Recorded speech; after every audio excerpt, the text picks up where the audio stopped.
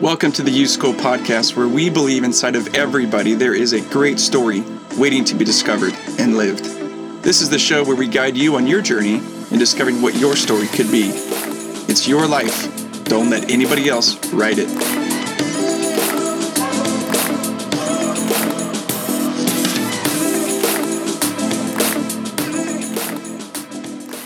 Hey everybody, welcome to the Youth School Podcast. We are in the middle of a series, a principle called squad goals. And behind that principle is this idea that you can have everything working in your life, career, finances, making a difference in the world. But if you don't have people that are close to you, if you don't have people that are for you, that are in your corner, people that will tell you the truth, people that you can share everything with, then life is always going to feel meaningless.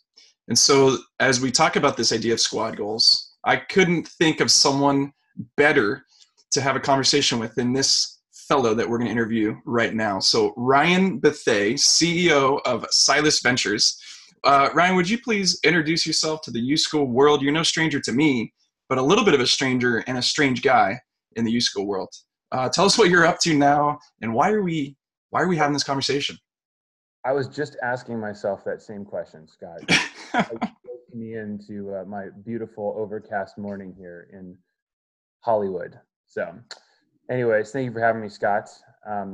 Through Silas Ventures, I'm really blessed to have a really fun job. And that was always of paramount importance to me, is that early on, I had a mentor tell me and just reiterate that time is the most precious commodity, and life will continually try and rob you of it, and it will succeed to a large extent. I'm sure you can attest to that, having kiddos.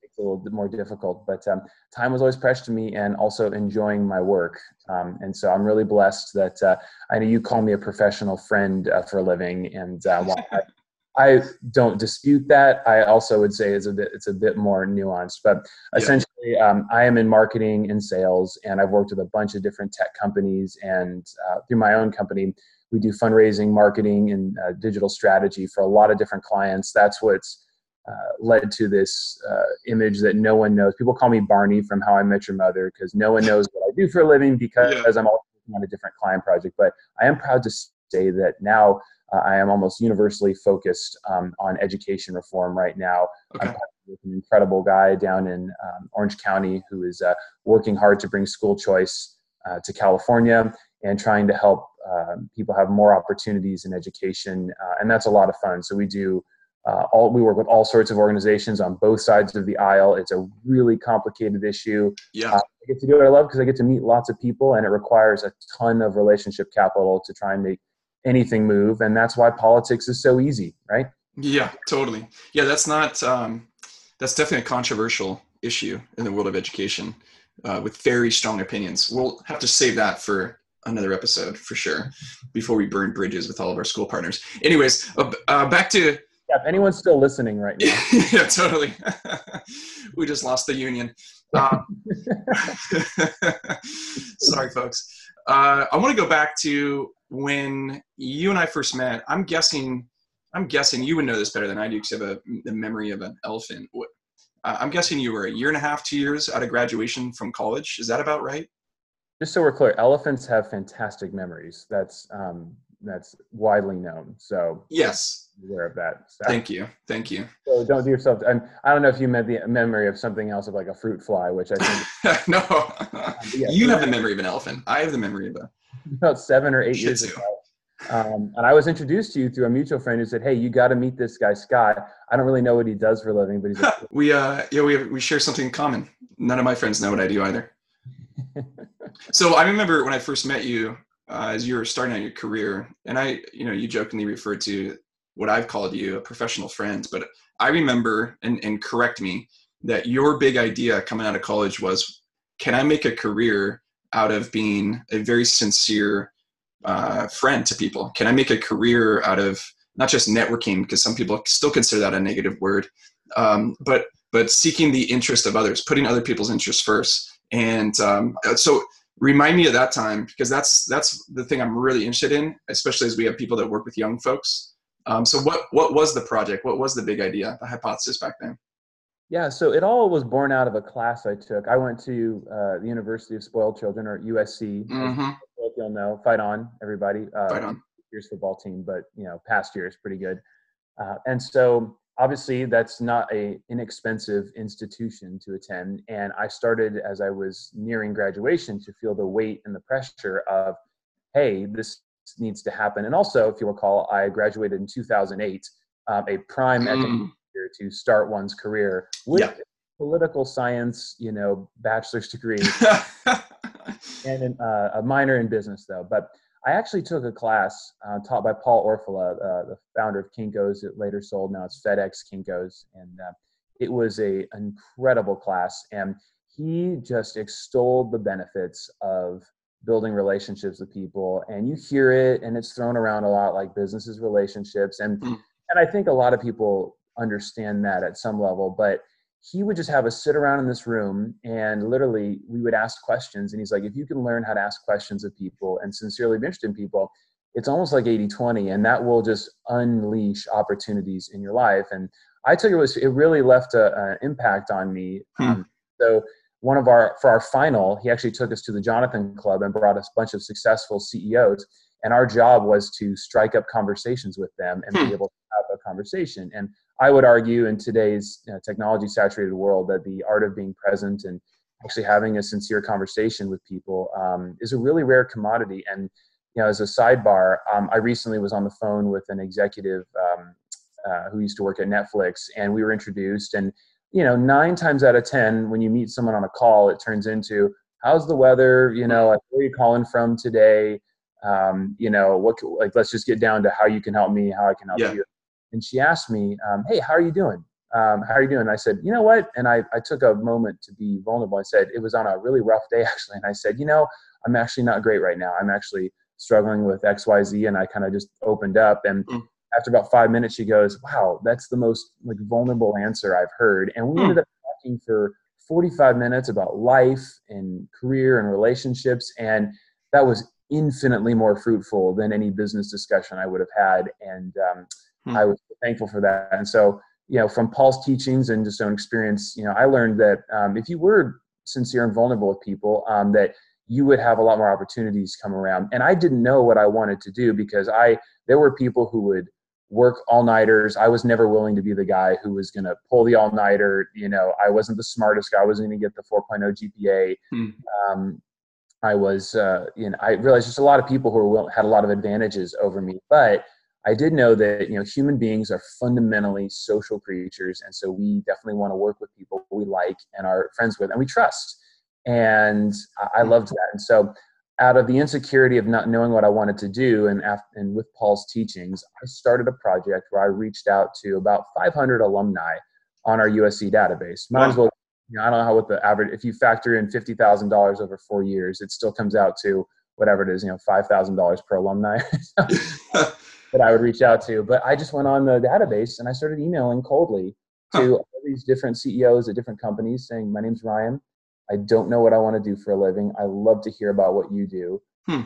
And one of my favorite stories is I emailed, I looked up Trader Joe's because I was like, I really like food and grocery shopping. That's how desperate I was. I said, what are the things you enjoy doing? They always ask you that. I was like, well, I really like going to the grocery store.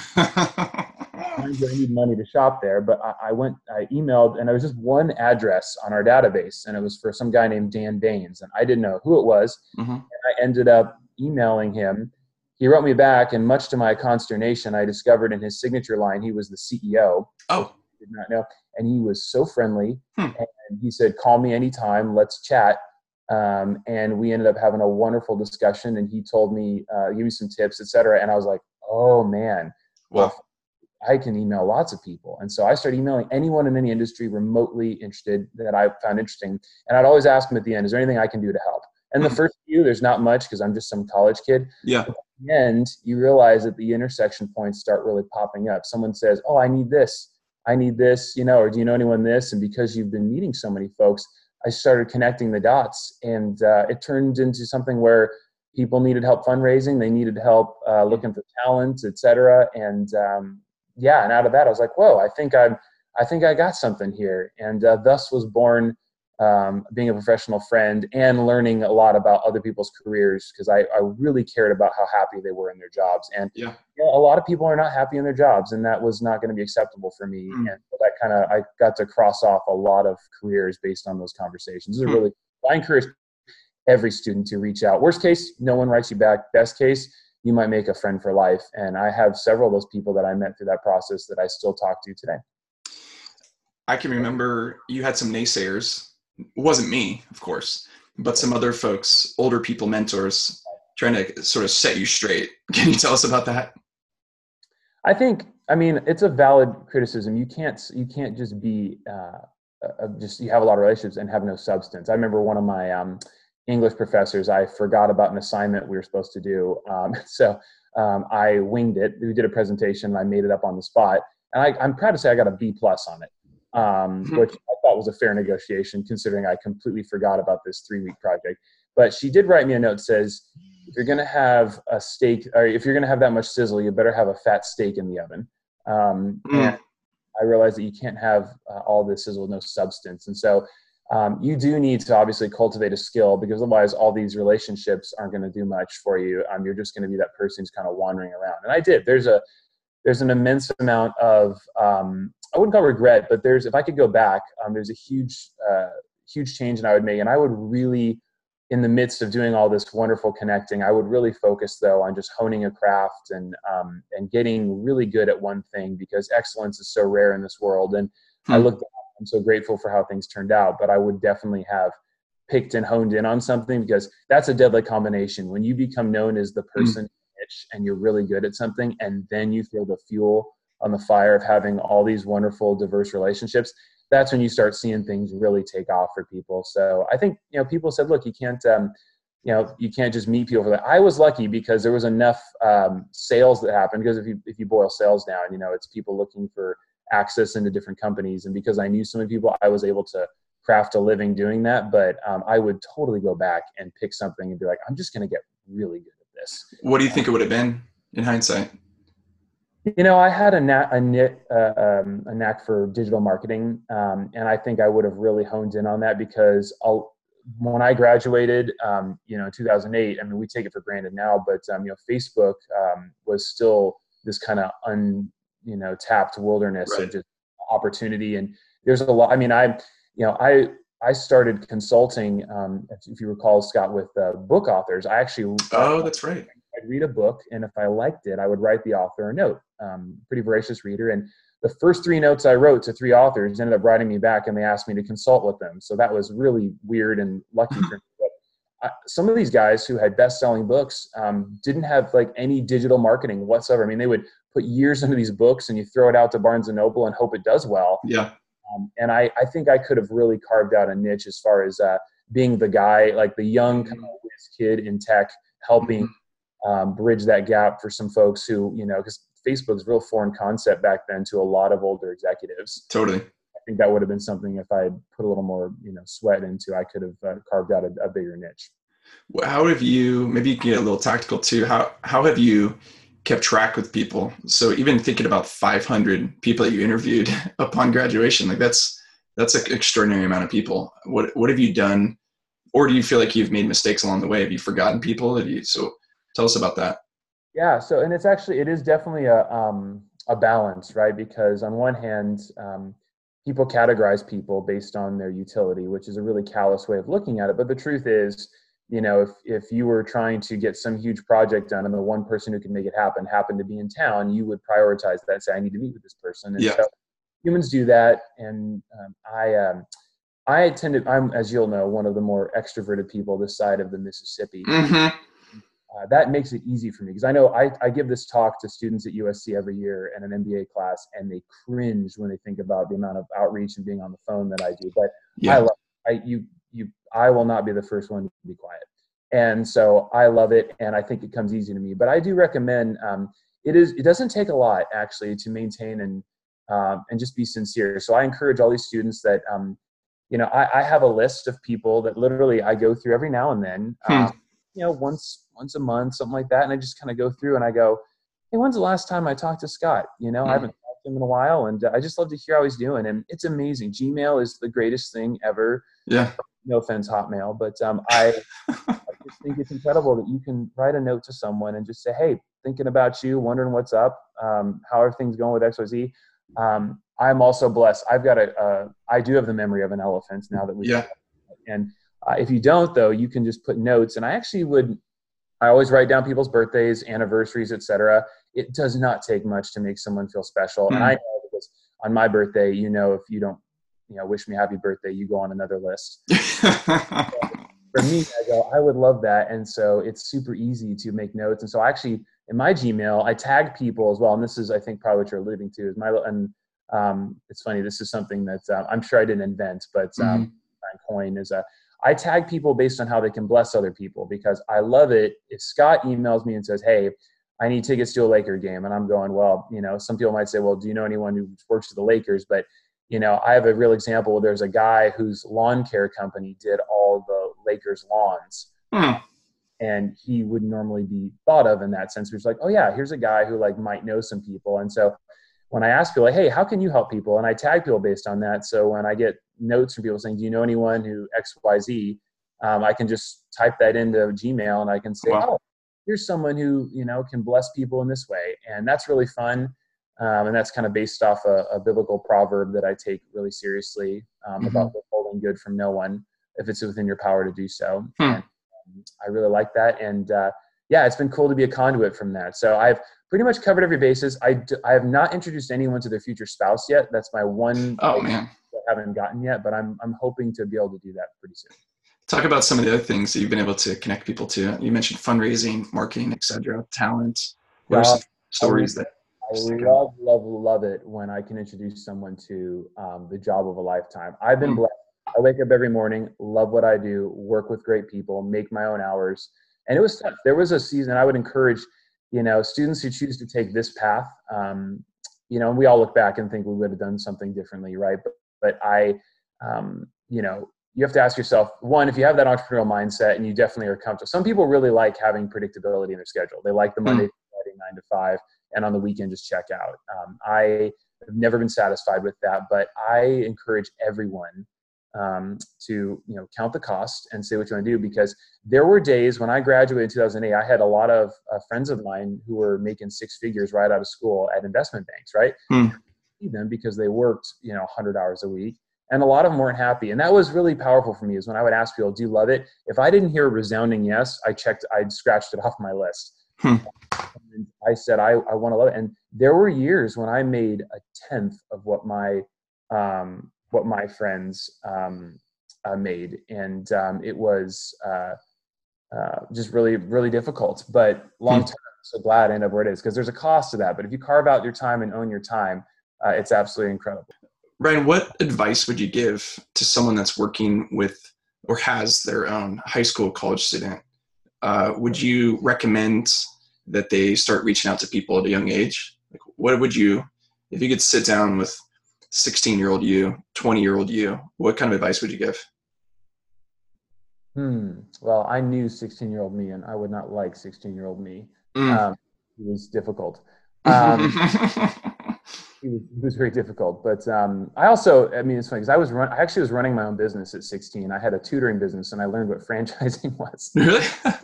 Yeah, I booked all the clients, and then I was like, why teach the kids when I could have other people do it, and I'll just take $2 an hour off the $10 an hour they charge, and scale up, and that was fun. But I think, one, you have to be authentic to who you are too. It's funny because a lot of people say just go out and start a company, right? And the reality is, it's some people are wired to want to do entrepreneurship and other people aren't. And it's important to know there's no judgment there, because there's a freedom in being able to check out and to have a, show up, have a predictability to your lifestyle. And entrepreneurship can be really stressful. And as I was saying, there were years where my friends were killing it and I wasn't. Yeah. And I was around going oh God, when is this all going to work out? This is scary. But I would say to younger kids, I read a ton of biographies. A ton. I love studying successful people, and I by no means am the authority in this. But one thing that stands out universally across the board is this: people who are, the younger they are and the more proximity they have to influential people in their lives that they reach out to, and that proactivity overwhelmingly go on to become successful. Or another way, like all the successful people I've read about, they were interfacing with people farther, their senior in wisdom and business and mentorship across the way. And the cool thing is that people feel sorry for you when you're younger. Like I could not do now at 32 the same thing. They'd be like, dude, you're 32. Like, what do you know what you want to do? Like, grow up. Yeah, right. I still do. Like, I still reach out to people and ask them, like, hey, like, can I come pick your brain? And a lot of people say absolutely. And so that is a trait that is, I find, really common among a bunch of people who have succeeded. So I would say there is no time to like the present to start. You need to get out there. A well-written note, I mean, can take you so far, and it's incredible the number of people who respond to you. And again, the worst case, no one, if they don't get back to you, who cares? Like, the people who get back to you want to talk to you. And people, you know, the old Benjamin Franklin adage, right? If you want to make a friend, ask them to do you a favor. When you ask them to give you advice and to speak into your life, they become invested. And they are, because they're like, whoa, like if I give Scott advice and he follows it, like, all right, cool, I'm a father to his success. And if he doesn't, it's like, well, I need to make sure it works out. And it's just awesome. I've watched so many kids do this. And it's just incredible, the people that will actually, I mean, you'd be amazed at who you can get to. And if you're authentic, and to cultivate that skill of being able to have a present conversation. I mean, I go out to dinner all the time, and the number of people on Instagram and on their phones, I mean, I really think it's going to, I mean, this is not a joke. I really think if you are able to look someone in the eye, ask a probing question, it will set you apart. I have a book club where I'm proud to say I'm the least successful person in the group. It's all people who are just my age, but infinitely wealthier and more successful. And it's a good emotional exercise, right? And one of the things, you know, we're talking about the book, and I was kind of getting just droning on. And I stopped and said, guys, like, let's actually, like, before we forgot check-ins, like, how is everyone doing, right? And let's just ask an honest question. And so we say, hey, like, just give us, how are you really doing personally, and what's going on in your life? And all of a sudden, the spirit of the room changes, the atmosphere changes, and an hour goes by, and these people are closer than they've ever been before, and the book discussion's more lively. And that's, I mean, I just say that because that's a simple thing where these are powerful executive level guys, and they are not, like, they're so desperate for intimate, like a vulnerable conversation that if you do that with someone, you're giving them a tremendous gift. Wow. So don't view it as taking from them and networking, but you reaching out, picking someone who's older than you's brain, you are really making them feel like they're contributing and helpful. And if they don't want to talk to you, they won't. That's the beauty of it. So I'd say start 16, 17, 18, have your parents, you know, introduce you to work friends, reach out to LinkedIn. I mean, today you can get to anybody with Gmail and LinkedIn. There's no excuse. Yeah. How have you learned that, especially the art of being present? Are there books that you've read? Are there people that you've modeled after, trying to emulate? I'm sorry, what were you saying? Well played. You can edit that out. Yes, a couple books. I read Harvey Mackay's Dig Your Well Before You're Thirsty. Okay. My favorite, was recommended in business class, and it was fantastic, about building relationships before you need something, because when you need something, it comes out very clearly. People love to know that you care about them before you need something. So I love that book. It's fantastic. And to his credit, I emailed Harvey out of the blue, and he was very responsive and nice and gave me some wonderful pointers in life. And he's a best-selling Harvard author. That's cool. I also, Keith Ferrazzi's Never Eat Alone. Yeah. Was fantastic, and a lot of pointers. And I really enjoyed that. And I would say, I think that, honestly, those are the big two. If I had to pick, those are the big two that are informative and that really are. And then the rest is just like common human decency of just being present and just being sincere and asking people how you can always ask people, like, how you can bless them, how you can help them, and being honest too. Like, I find that it's really disarming if you are honest, be like, hey, like, I may not be able to help you at all, right? I'm totally just on the receiving end from here, but that's okay. Like, a lot of people feel they need to pretend and to be something they're not. I do tell the kids in the class too, make sure you know what you want, because a lot more often than not, they actually get the at bat, and they're like, oh shoot, and they're like, all right, some busy executives like, all right, what do you want to talk about? And you're like, totally. You got to actually think about ahead of time what you actually want, because you don't have to know someone just to know someone, you know? That's good advice. And that's something I've worked on for years, because I'm not someone who can think right on on the spot, especially in a stressful situation like meeting someone that you look up to. And so I would realize that for years, like I literally would waste people's time. They would say, "Hey, so what do you want to talk about?" And I'd just be like, I was kind of hoping you would tell me. And so now I literally write down questions, topics of conversation that I want to have, because I want to be prepared. And sometimes we don't even get to my questions or my topic, but I want to make sure that I'm prepared. Absolutely. Ryan, this has been super helpful. And especially as we think about people who are in transition, I love what you said from Harvey McKay's book, Dig Your Well Before You're Thirsty, because people who are in transition, I'm thinking of high school to college, college to career, veteran who's going to the civilian sector. There's pressure and there's stress. And if you can step back and realize, no, I have good people that I know, then we have a friendship, we lean on each other, the likelihood of you getting through that transition season, making wise, informed choices is just infinitely higher. And so that's really, really good wisdom. Thank you for being on the podcast, Ryan. Thanks for being a friend to me for years, for always remembering everything I've said and done, for better and for worse. And wish you the best as you continue to be a professional friend.